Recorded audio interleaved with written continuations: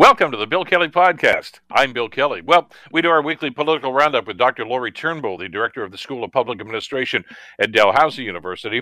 The World Health Organization is describing the unprecedented outbreak of monkeypox as a random event that appears to have been caused by sexual activity at two recent raves.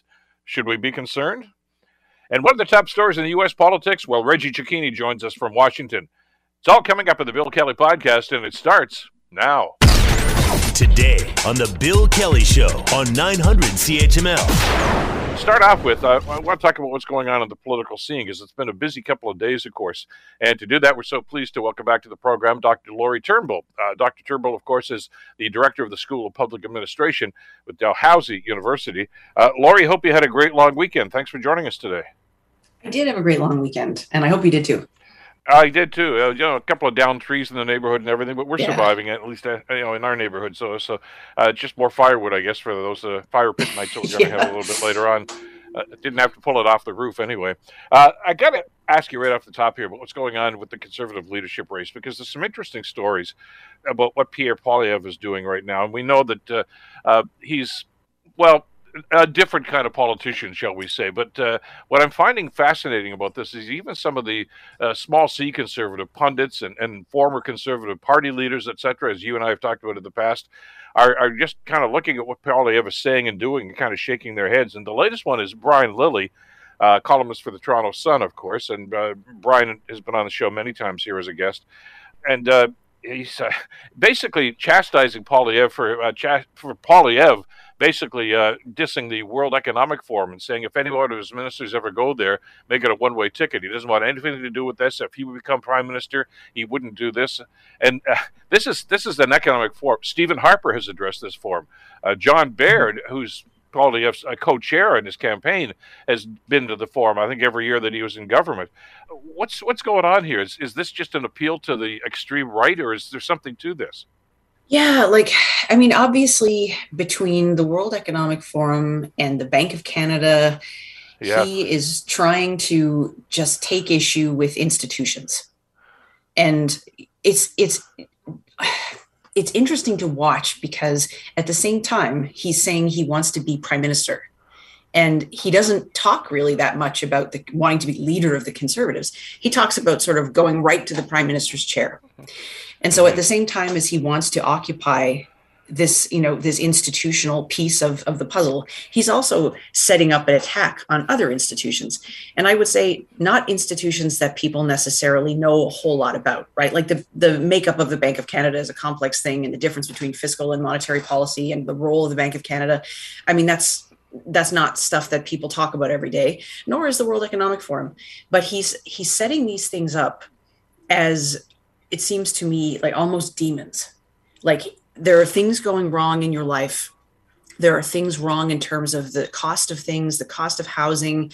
You're not, like, things aren't kind of adding up the way they used to, and you're feeling stressed about that. You're feeling stressed about your fiscal situation.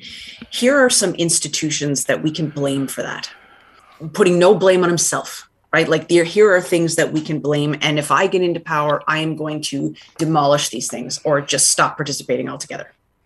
To what end, though? I mean, it sounds, and I know people get all worried and bothered when I start using parallels between this and Trumpism, but I mean, there's a similarity to what he's saying here, Laurie. It's basically the world as we know it, the institutions that you think are good for you are actually the cause of all your problems. And I can fix it. I'm looking at one of the books right here on my bookshelf here. I Alone Can Fix It, which is a Trump from Donald Trump, of course, when he was running for president. And it seems to be that's the mindset that Poilievre is trying to impart here. I think you're right. I think that there is something essentially Trump-esque about this that has not only been, this strategy hasn't been employed by Trump alone. There are populists all over the world who try to appeal to people's sense that, again, things are starting to feel hopeless. There's a kind of conspiracy theory about it, right? Like, the things you thought, just as you said, the things you thought were there to protect you are not. And there's something special about me, that I understand this stuff, and you can trust me. If you elect me, it's not about the party, it's about me. I will then tackle these problems that are causing the stress in your life. And so it's a kind of he's trying to get on people's side. Like he's trying to show, I understand you. I'm the same as you. I understand what you're going through and I'm here to help you.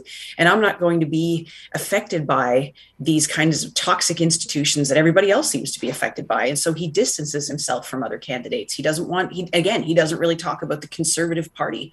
He's trying to run like he talks about a Poilievre government, right? Like he's just putting the focus on himself.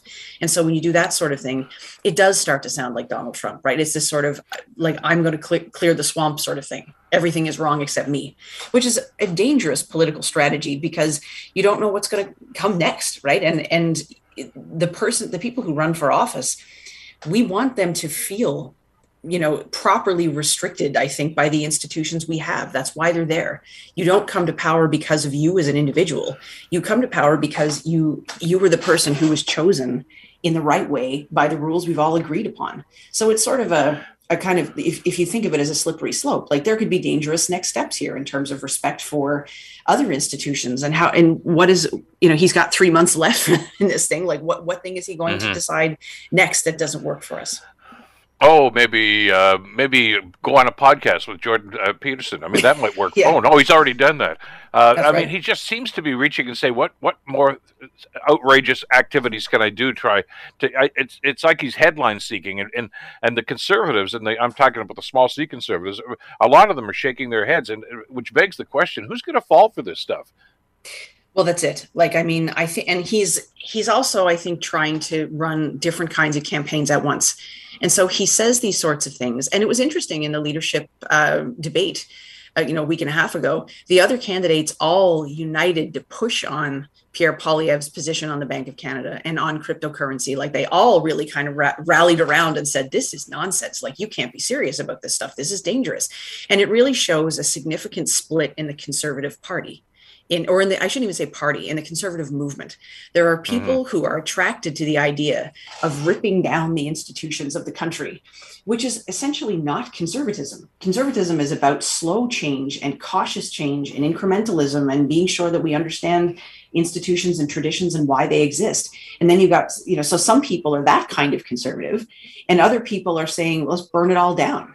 And then in the middle of things, you've got people talking about, well, maybe we should introduce more private delivery of healthcare, which is an incremental sort of change. For some people, it might sound radical, but it's like, you know what I mean? Like it's very different parts of conservatism. And so in appealing to the people who want to rip it all down, how is he going to still appeal to the people who want to, embark on this incremental change? So I think there's a difference between the kind of rhetoric he uses and some of the sorts of promises he's making.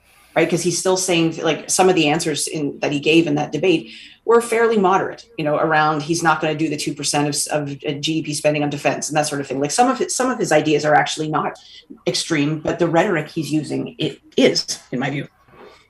It's an interesting juxtaposition here because I know, well, when Stephen Harper became leader of the Amalgamated Party, then became the Conservative Party. He was accused of all these things, but it wasn't really him uttering any of these phrases or these ideas. They were just kind of thrust upon him and say, if you elect this guy, this is what he's going to do. Remember the idiotic commercial Liberals ran during that campaign of tanks in the streets, and this is what Stephen Harper's going to do. But Poilievre's taking it to the next level. He's making these statements and making the news, and I just wondering, who's listening to this and saying, yeah, that's what we need to do here. Inflation right now and the housing prices that are outrageous right now. It's not because of supply chain problems. It's not because of what's going on in Ukraine. It's this government and it's this bank, et cetera, et cetera, et cetera. Looking for a fall guy, and I'm going to name that fall guy so you can direct your anger there. And, as I think, people can probably anticipate, this is a highly dangerous political strategy for him, right? If he's basically making the promise, I can fix all this. This isn't because of supply chain global issues. This is because of Justin Trudeau. And these various institutions that I've claimed to dismantle if I'm elected. And so once he gets to power, what's he going to do? Like, because actually, there are global trends affecting things, and it's not so easy as firing Tiff Macklem and appointing somebody else. Like, these are incredibly complex, interwoven problems that are going to take a sophisticated policy strategy to be able to get at. And he's not talking about that stuff, but he's setting up an expectation that he's a savior. And savior politics are dangerous. But, if he has people sign on and say, okay, let's do it, we'll give you a try, and then he can't do it, how is he going to manage that? And, then he gets people in the Conservative Party who comes around and says, good Lord, you're no better than the last two. And we kick them out within 2 years of winning office. So what's going to happen to him? Like, I think this is a short-term strategy that is extremely dangerous for a lot of reasons. You mentioned the leaders debate from a little while ago. There's another big one coming up this week, and it's the French language debate. And I know with all the other headlines that you and I were just talking about here, that he's making, and certainly a couple of the other candidates who are concerned about memberships and whether or not these are all going to be registered in time, etc. The last couple of leadership campaigns, Laurie, Quebec has played a major role in this, and basically Andrew Scheer cashed in, of course, on the Quebec dairy farmers, because that's, of course, when the negotiations were going on for NAFTA. Erin O'Toole cashed in on the Quebec vote to get him over the top. There's a lot at stake here for this debate this week. Oh, absolutely. And part of it has to do with the way the party counts the votes, right? Because it's not just, everybody votes in a referendum style across the country. They break it down so that ridings are equally weighted. And so if you're looking at a province like Alberta, versus a province like Quebec, you might have far more Conservative members, like per capita, they might have far more Conservative members, in one province than another. But if you go into a riding in Quebec, and there's only a handful of Conservative members, and you're able to persuade them, that's worth as much to you as a riding in, downtown Calgary that has tons and tons of Conservative members. You know what I mean? So like it's creating a mathematical incentive to be very responsive to Ontario and Quebec, who have so many ridings.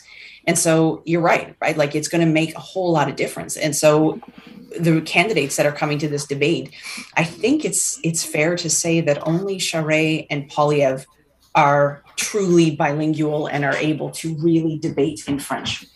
And so the other candidates are kind of wanting to show up and show that they're responsive to Quebec, but at the same time with not as much of a command of French. So it's going to be hard. Well, and if you look at it that way, as a two-person race, which is the way some people are characterizing this between Charest and Poilievre, there's no way, and we have to remind our listeners, this is a ranked balloting system that they use and they have used for the leadership convention. It's probably not going to be one on the first ballot, which means a lot of people are going to be reverting back to second place. Well, anybody who's for Poilievre is not going to have Charest as their second choice, and vice versa. So this could be a long afternoon.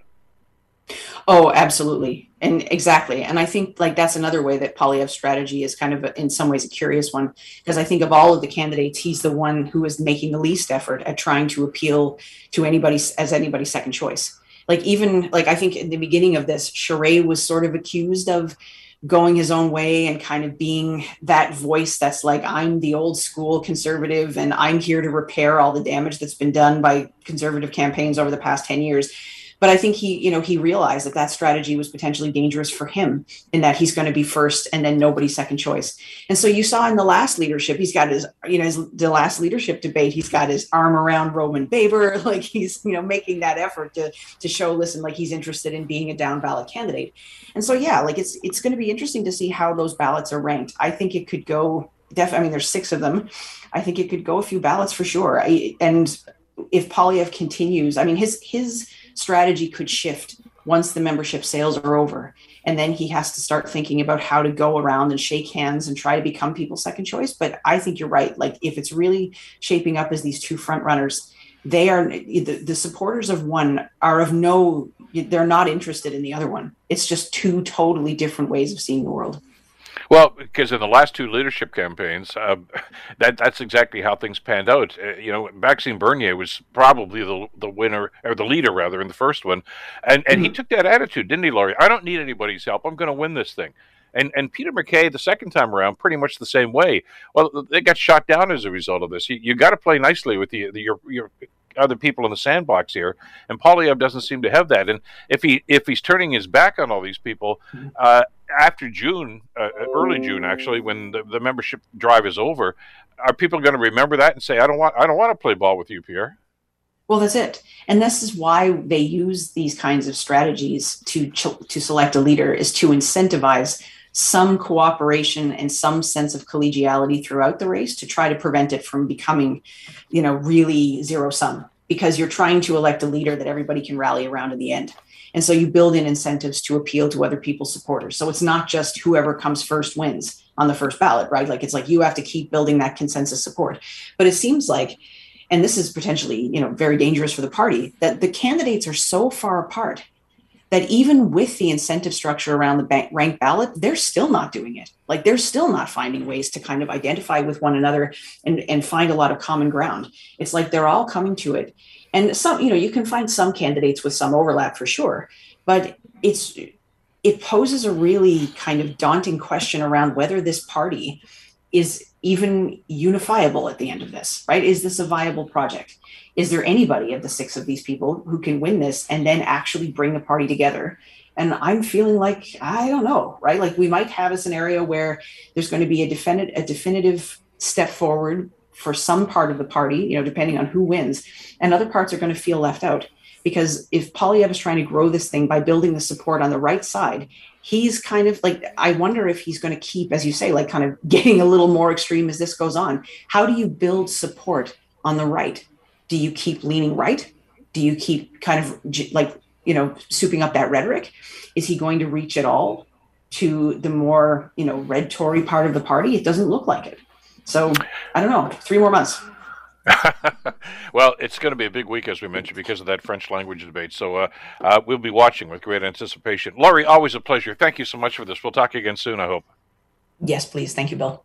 Okay, Dr. Laurie Turnbull, of course, from Dalhousie University. You're listening to the Bill Kelly Show podcast on 900 CHML. We're talking about monkeypox here, of course. Canada's top public health officials say the risk posed by monkeypox is low, but nearly everybody in this country is susceptible because routine vaccination against smallpox, of course, ended decades ago. Now, a couple of cases have been confirmed in Quebec, and about 24 more potential cases are under review. However, the Deputy Chief Public Health Officer, Dr. Howard New, says that monkeypox is relatively milder than smallpox even, but they are still taking it seriously.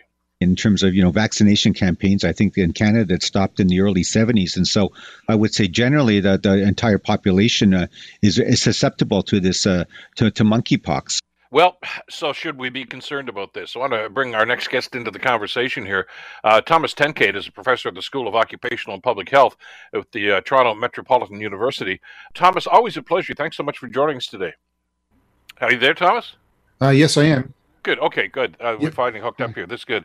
Let's talk a little bit about this. We're still dealing with COVID and the damage that has, of course, impacted on a global basis. Then along comes monkeypox. A couple of things, if I could, just to get some clarity on this. First of all, this is not new, is it? I mean, this has been around for a few years, hasn't it? Yeah. It's a sort of an ongoing condition that is primarily occurring in Africa, Central and Western Africa. They have sort of ongoing outbreaks, continually, particularly in the Democratic Republic of the Congo. So it is something that's pretty well known in Africa, particularly through specific outbreaks. But and that's why I suppose they're sort of people are a little bit sort of on edge because it doesn't tend to happen in other countries. And so I suppose that's why they're sort of, raising some flags about it now, just to say, well, it's not usual for this to occur in other countries. And so we want to sort of really keep an eye on things. So why is it spreading? Why is it happening? Why is it's long gone now? It's the cage has been open here. It's not just in continental Africa anymore. We've had cases here in Ontario. We've had suspected cases in other parts of the world too. Yeah, well, that's the interesting thing. I suppose the question is we don't know why has it sort of come about now. My best guess is that it's because of the return to a lot more travel. We've got a lot more people traveling again, and that's because of that additional travel, we're going to see these various sort of infectious diseases traveling more widespread than what we had when there was the more of the lockdown. So that's my only sort of guess at this stage. But based on the way this is transmitted, we have to say it's really very close contact with someone who is infected, or the say bedding or other materials are infected with the virus. So that's what yeah, it's really too early to say why this is sort of reared up now. But I guess it's really just a result of our global experience. I mean, I still remember when SARS started happening, and especially in the Toronto area. But I mean, there was a concern on a global basis about that. But it was air travel, wasn't it? I mean, people that were bringing it in from other parts of the world, bird flu, the same sort of thing. They start in one continent, and pretty quickly, of course, because as you say, with all the air travel, all of a sudden these things are starting to show up in North America. Mm. Yeah, well, the way the monkeypox is transmitted is by either through sort of coming into contact with someone who is infected, and particularly, they talk about either respiratory droplets, and this is that sort of debate or discussion we've had with COVID. The COVID is more aerosolized, and so it's smaller droplets and goes a longer way, whereas for this one, it's the larger respiratory droplets. And so it really means you've got to be quite close to someone for an extended period of time. And also the big one is the lesions, the rash that turns into lesions, and those lesions are infectious. And so basically you've got to be in contact with someone, very close contact. And so that really means that, it's spreading throughout the world because people have, been in contact with infectious people in maybe the Congo or other parts of Africa, and then they've traveled, and then, because of the infectious, the period of between when they are infected and when they show the signs of infection, it's sort of roughly, I think it's like 5 days or something like that. That means that they can be back in their home country, and then being in contact with people, maybe, particularly loved ones, because, that level of close contact is really someone who is very close to you in regard to family or loved ones. And so that it's really, that's why you're going to have this sort of, I suppose, spread within a more localized area once people, sort of travel. How does it manifest itself? I mean, with COVID, we've learned an awful lot now about these sorts of diseases. There are varying degrees. I mean, as you and I have talked about in the past, there are some people that probably had COVID and didn't realize it. I just thought it was a cold. And then, of course, we see worst case scenarios where, as you say, there's severe respiratory problems and sadly fatalities in some cases. Can you have monkeypox and not know it, or is it only during that incubation period that you may not know it? Well, generally, you're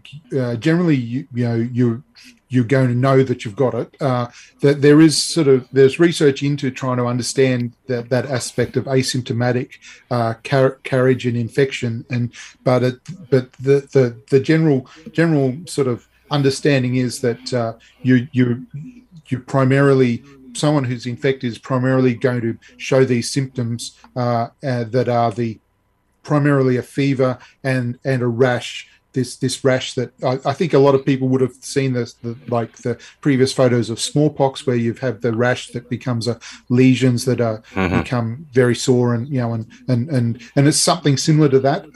And so I think it's pretty easy to sort of identify if someone becomes infected. At this stage, that asymptomatic longer term infection, and it doesn't.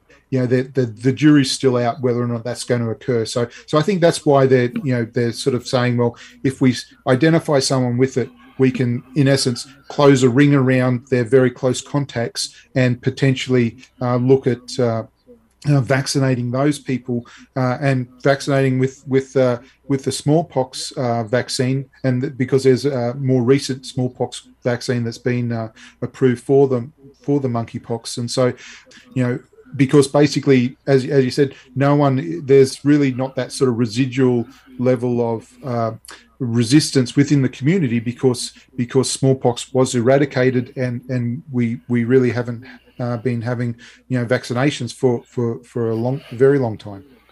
Well, is this the tip of the iceberg then? Can we anticipate that this is only going to happen again and again? Diseases that we once thought were under control may not be. Do we go back to a vaccination regime here? Well, I think what this is sort of highlighting again is, and this is what they sort of what we also refer to as a zoonotic disease, and that's a disease that is primarily in animals and then travels to humans. And that when we're talking SARS, COVID, we're talking a lot of these really. The reservoir was an animal, and then somehow it's moved to people, and then it's been transmitted from person to person. And so I think this is I would say it's a cautionary sort of thing to say we've got to really keep in mind that these sorts of diseases and infections do occur. The lockdown over the last couple of years has sort of really restricted a lot of the movement, particularly because of the travel restrictions. But once the travel is out, once the travel restrictions are relaxed and people are traveling more, we're really open to the worldwide spread again, and particularly a lot of these diseases are sort of with.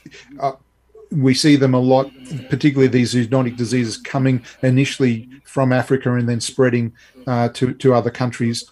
Not saying that that's where everything comes from, but we know that a lot of these do start and there are ongoing outbreaks, particularly in the continent of Africa. So it is really something that where from a prevention perspective, I think we need to, it's that sort of ongoing surveillance and sort of isolating people who might be, potential cases, so that once it does get in, we sort of lock it down as quickly as possible.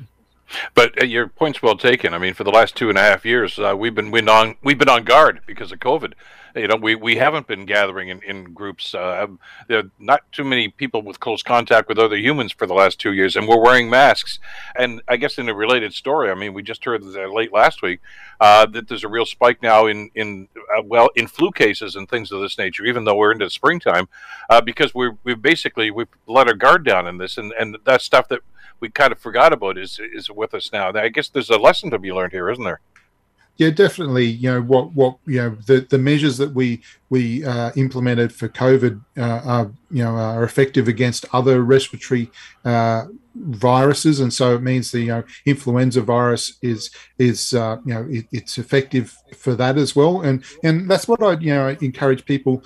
I know a lot of people aren't wearing masks very much now, but I'd really encourage people to when they're out and about in public places, and particularly in crowded areas, to still wear their mask, because that's really the an easy thing to do. It's cost effective. It doesn't cost you much, but it can be the difference between getting infected and not.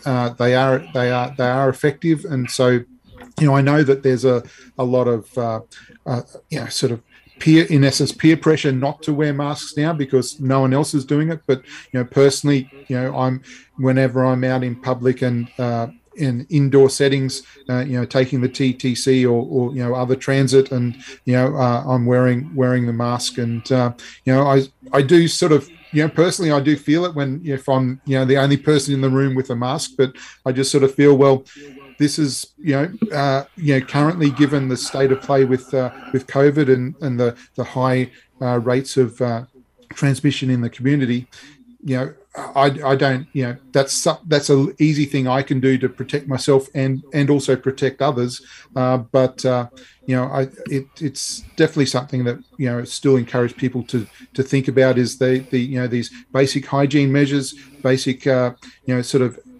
aspects of how close do you really need to get to someone to be connect with them, and just also the hand washing and just those, so the basic prevention measures are very effective against a broad range of infections. Is this a typical situation as with just kind of coming out of the COVID consequence? Hopefully we're going to see a light at the end of the tunnel with that. But you always talked about people with pre-existing conditions might be more prone to it. Is this the case with monkeypox as well? Well, what I would say that we're all probably, I don't know if people who have pre-existing conditions are going to be more susceptible, because we really pretty much everyone's pretty susceptible to it, because there's very little immunity within the community for this one. But what I'd say is that if you do have a pre-existing condition, you're always going to be at higher risk of if you do get in some sort of infection to have a more severe consequences. And so that's also an ongoing consideration, particularly while we have the rate of transmission in the community for COVID, with flu, what we're seeing with that, and a broad range of infectious diseases that are sort of are there normally, and now we've got this one that's sort of popping up. It's just sort of being mindful. Well, how do you what measures should you take to sort of protect yourself, and it's going back to these these basic measures that we've talked about a lot, that I think are important to still maintain and to keep in mind of. Thomas, I want to talk about something else too, and I'm sure you've seen some of the things posted on social media over the last couple of days since we've seen more cases cropping up. Some people are labeling this as a gay disease, suggesting that the spread is actually as a result of some raves, one in Spain, one in Belgium, where there was sexual activity, and as a result, they're saying, putting it in the same classification as AIDS was back in the 1970s when we started to see the spread of that. Is there any scientific evidence to suggest that's even remotely possible?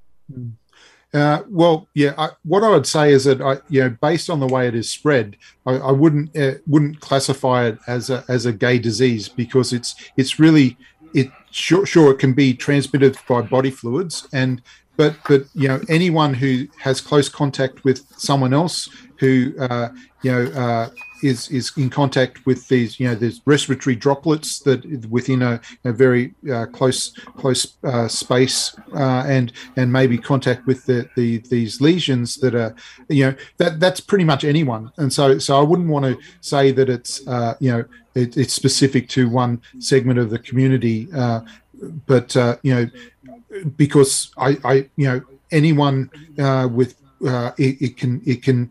I don't think it's sort of targeting anyone in particular. It's anyone who's infected, and and then that they can be infectious to people who are in close contact with them. So I'd sort of really be very cautious about sort of trying to sort of label things that way, because I don't think it's the case. But that close physical contact, whether it's heterosexual, whatever the case might be, you could still be prone to it. And I guess we need to be cautious. And maybe I guess the best takeaway here, Thomas, is don't get rid of the face masks just yet. Yeah, I think definitely face masks are still a good idea, particularly in indoor settings, crowded settings, and so please keep using those as much as you can, and be mindful of sort of good hand hygiene, and if someone is sick in is unwell within your close circle of friends and family, please sort of be mindful of sort of having them isolate, just so that because as much as possible, just so that they're whatever they have, that they're not spreading it to the other people within their close circle. So I think it's those sorts of sort of measures are really, really important that we keep on. And whereas I do understand that people are tired and of all of this after a couple of years of COVID, but it's I suppose this is just another reminder that that viruses and other pathogens, they're not a respecter of people or place or whatever. They're out there to be spread, and if we do things that help them spread, then we'll have these outcomes. So it's really on us to say, well, how can we prevent the spread of whatever these the various range of viruses are. Well, after the last 2 years, I think we all know the drill. So let's get back to those basics. Thomas, always a pleasure. Thanks for shedding some light on this. I really appreciate the time today. Thanks very much, Bill. Have a great day. You're listening to the Bill Kelly Show podcast on 900 CHML. We want to go south of the border. Lots of news with U.S. President Joe Biden, who's been on a trip to Asia over the last couple of days, and some comments he made over there have, shall we say, ruffled the feathers of some Chinese officials. Joining us to talk about this and lots more, so pleased to welcome back to the program Reggie Cecchini. Reggie, of course, is the Washington correspondent for Global News in the U.S. Capitol. Reggie, always a pleasure. Thanks for hopping in today. Good morning.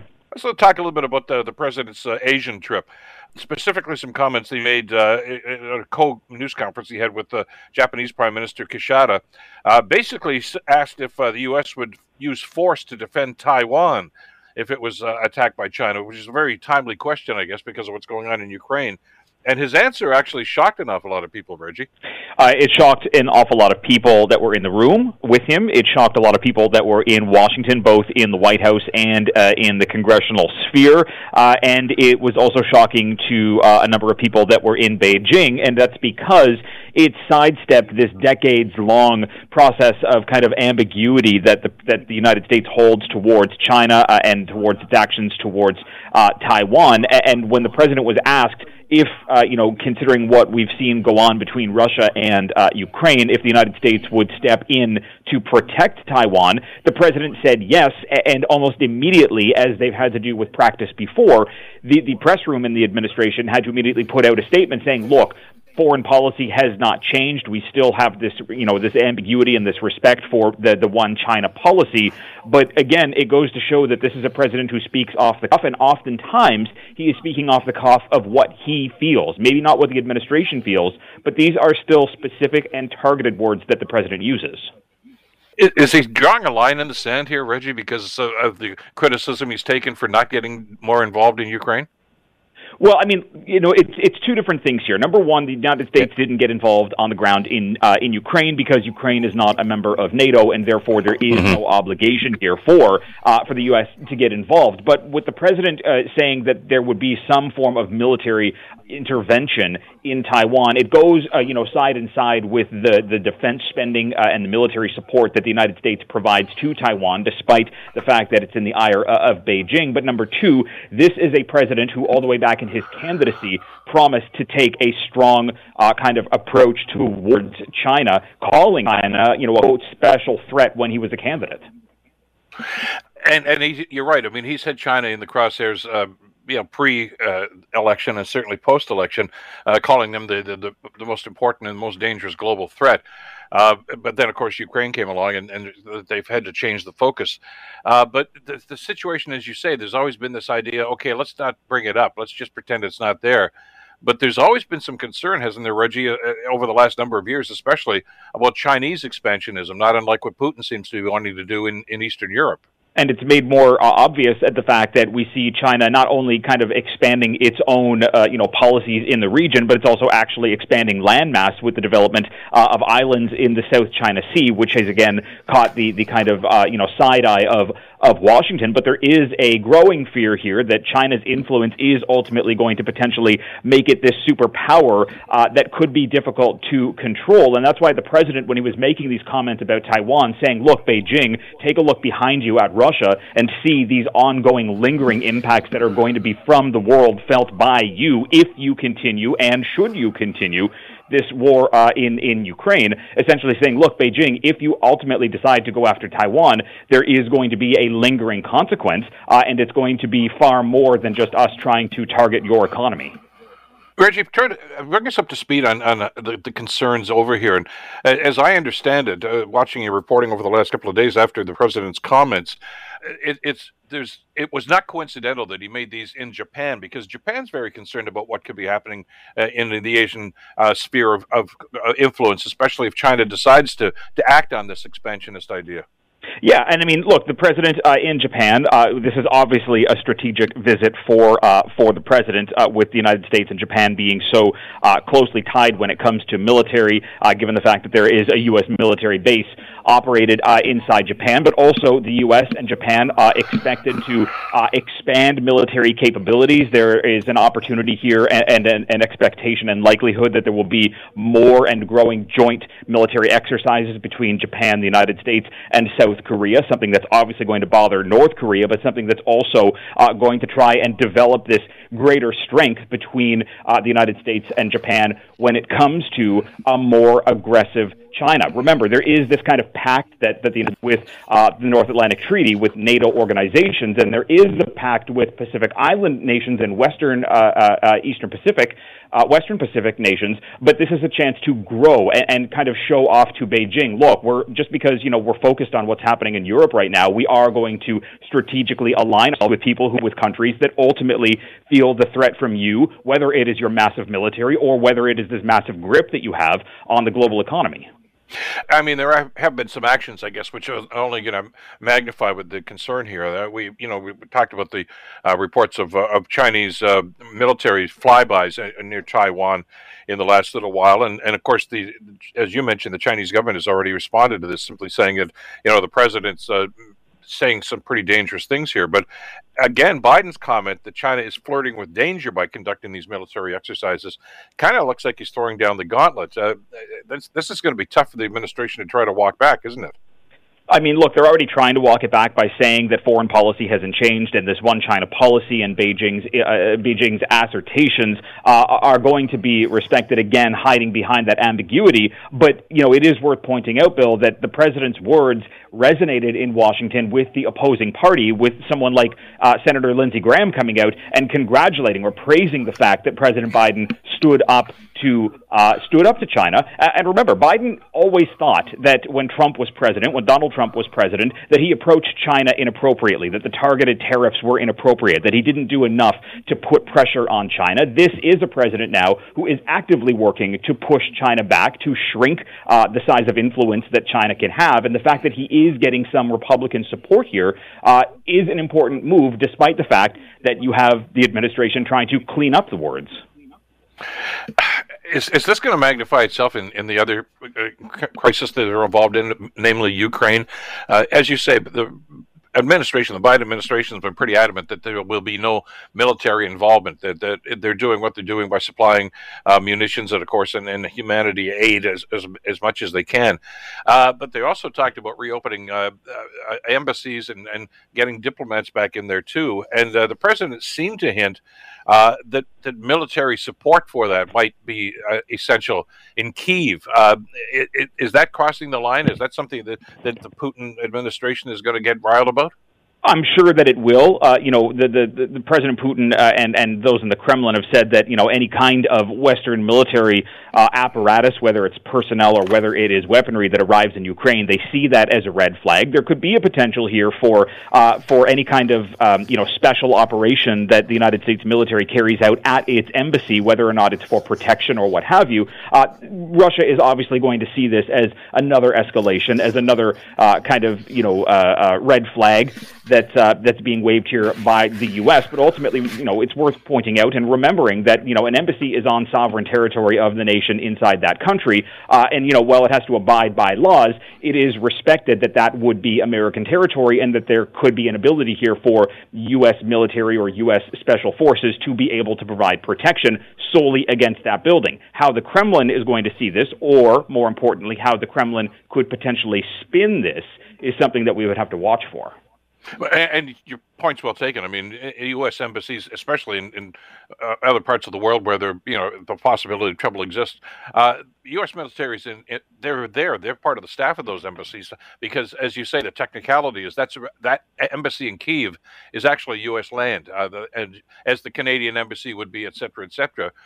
But you got to figure that Putin's going to look at that as not as a defensive move, but as an offensive move and a slap in the face to Kremlin, I would think. Yeah, I mean, look, we've already got the Kremlin and Vladimir Putin, waving a fist in the air, frustrated and angry at the fact that there's this NATO expansion possibly taking place in Scandinavia with Norway and with Sweden, despite the fact that Turkey is standing in the way of that right now. But it's something that has the Kremlin and Vladimir Putin's back up. And to know that there could be additional Western troops, and not only Western troops, but American troops potentially heading within just a few hundred kilometers of his border inside of Ukraine, this is something that could, act as a bit of a salt in the wound of the Kremlin. It's kind of the always ever going unknown as to how Vladimir Putin is going to react to this. We've already seen in eastern Ukraine this kind of stepped up military force that Russia is trying to assert here as it really tries to lay its claim to land that doesn't belong to it. But ultimately, if it now sees a potential further threat, does that put another bullseye on Ukraine? Again, it's something that we have to wait for. Notwithstanding the more aggressive approach that at least Biden himself seems to be taking here when it comes to military action, I know the polling that you talked about over the weekend is still showing that the support for Biden is eroding considerably and continues to. He's not a very popular president.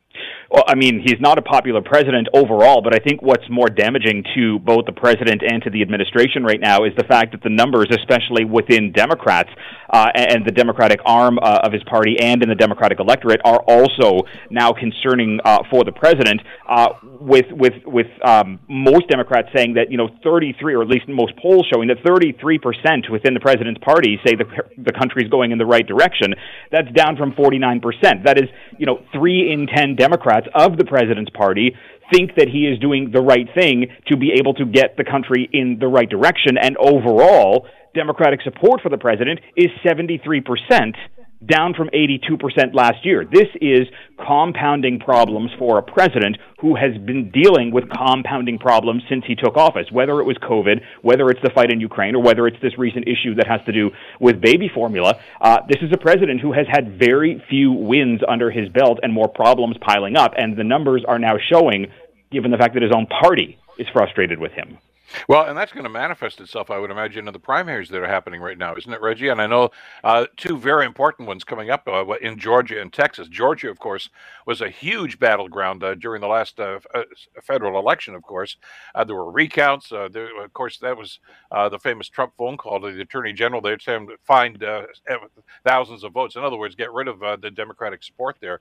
What are we expecting there? These are not friendlies to the Democrats because I know the Georgia legislature, after the dust finally settled on the federal election, the Georgia legislature has passed some pretty restrictive voting laws right now. Is that going to come back and bite the Biden administration there? It's possible that it will, but I think that, especially when we're looking at the primaries today and kind of putting a focus more on the Republicans, I think we're going to see whether or not, or whether we may see a test here on whether or not Donald Trump still has this kind of Midas touch when it comes to candidates, or whether the kind of efforts that Republicans have made across Georgia to make it more difficult, whether that's going to drive out Democratic voters. Look, the incumbents that are in Georgia right now, someone like Governor Brian Kemp, someone like Secretary of State Raffensperger, these are people who, former President Trump is not a fan of. Former President Trump did not endorse, but did get endorsements from former Vice President Mike Pence, and potentially are going to win this battle tonight. In the gubernatorial race, Donald Trump put his support behind former Senator, put his support behind the former Senator, David Perdue, who is trailing in the polls at 30%. This could be a big blow for Donald Trump. On the other hand, he has put support behind Herschel Walker, former NFL star for the Senate, who could win, but likely won't win in a general against the Democrats. Georgia's going to be a problem for the Republicans. It's interesting what's going on here right now, and as you say, the question everybody's asking is, does Trump still have sway within that party? So far in the primaries, he's had mixed results, hasn't he? Some of the people he's endorsed, as you say, have done very well. Others not so much. Sorry, now is that going to embolden some Republicans to say, hey, maybe this guy isn't the be-all and end-all that he thinks he is? I think that these primaries right now are showing how fractured and how much disarray exists within the Republican Party, and you just have to look towards Pennsylvania, where Trump-backed Dr. Oz is trailing by is winning rather by something like 900 points, and now here all of a sudden we have a secondary GOP member not backed by Trump, but calling to make sure that all mail-in ballots are going to be counted, going against what the GOP mantra has been since the 2020 loss. Republicans really are having a hard time whether they should be following Donald Trump's candidates or simply following Donald Trump to say, well, look, we want you in 2024, but maybe we don't need you in the interim to be dealing with our candidates. There is really going to be a fracture that is shown tonight in the primaries and in the months to come as to how much control Donald Trump has, or if the electorate simply wants to have him take control and leave everything in the wake. And as you, I know we're almost out of time, but the one name that comes to mind here, and you just mentioned it a second ago, Reggie, is Mike Pence. He's been keeping a pretty low profile, but with the fractures within the party, he's starting to come out of his shell a little bit more. And of course, we're always going to wonder about a potential run in 2024 for the Republican nomination. Yeah, and I mean, look, Mike Pence is rather has no fan when it comes to Donald Trump. Donald Trump feels that his loss is because Mike Pence didn't steal away the victory for Joe Biden when he was putting that vote tally in the Senate and in the House. But ultimately here, when you have a former vice president now breaking with that kind of GOP echo chamber of this was a stolen election to say, look, we need to look past 2020, we need to look towards 2024, is that going to be enough to resonate with the base, considering there was a lot of Kool-Aid drank by Mike Pence during the Trump administration? Is it going to be remembered that he once stood with Donald Trump, or is it going to be remembered that he's standing against Donald Trump? That's what the GOP primary is going to show.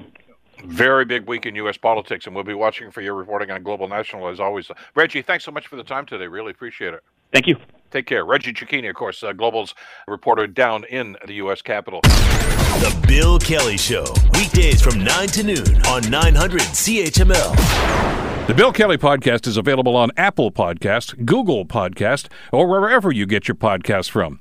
You can also listen to The Bill Kelly Show weekdays from 9 till noon on 900 CHML. I'm Bill Kelly. Thanks again for listening. And don't forget to subscribe to the podcast. It's free, so you never miss an episode. And make sure that you rate and review.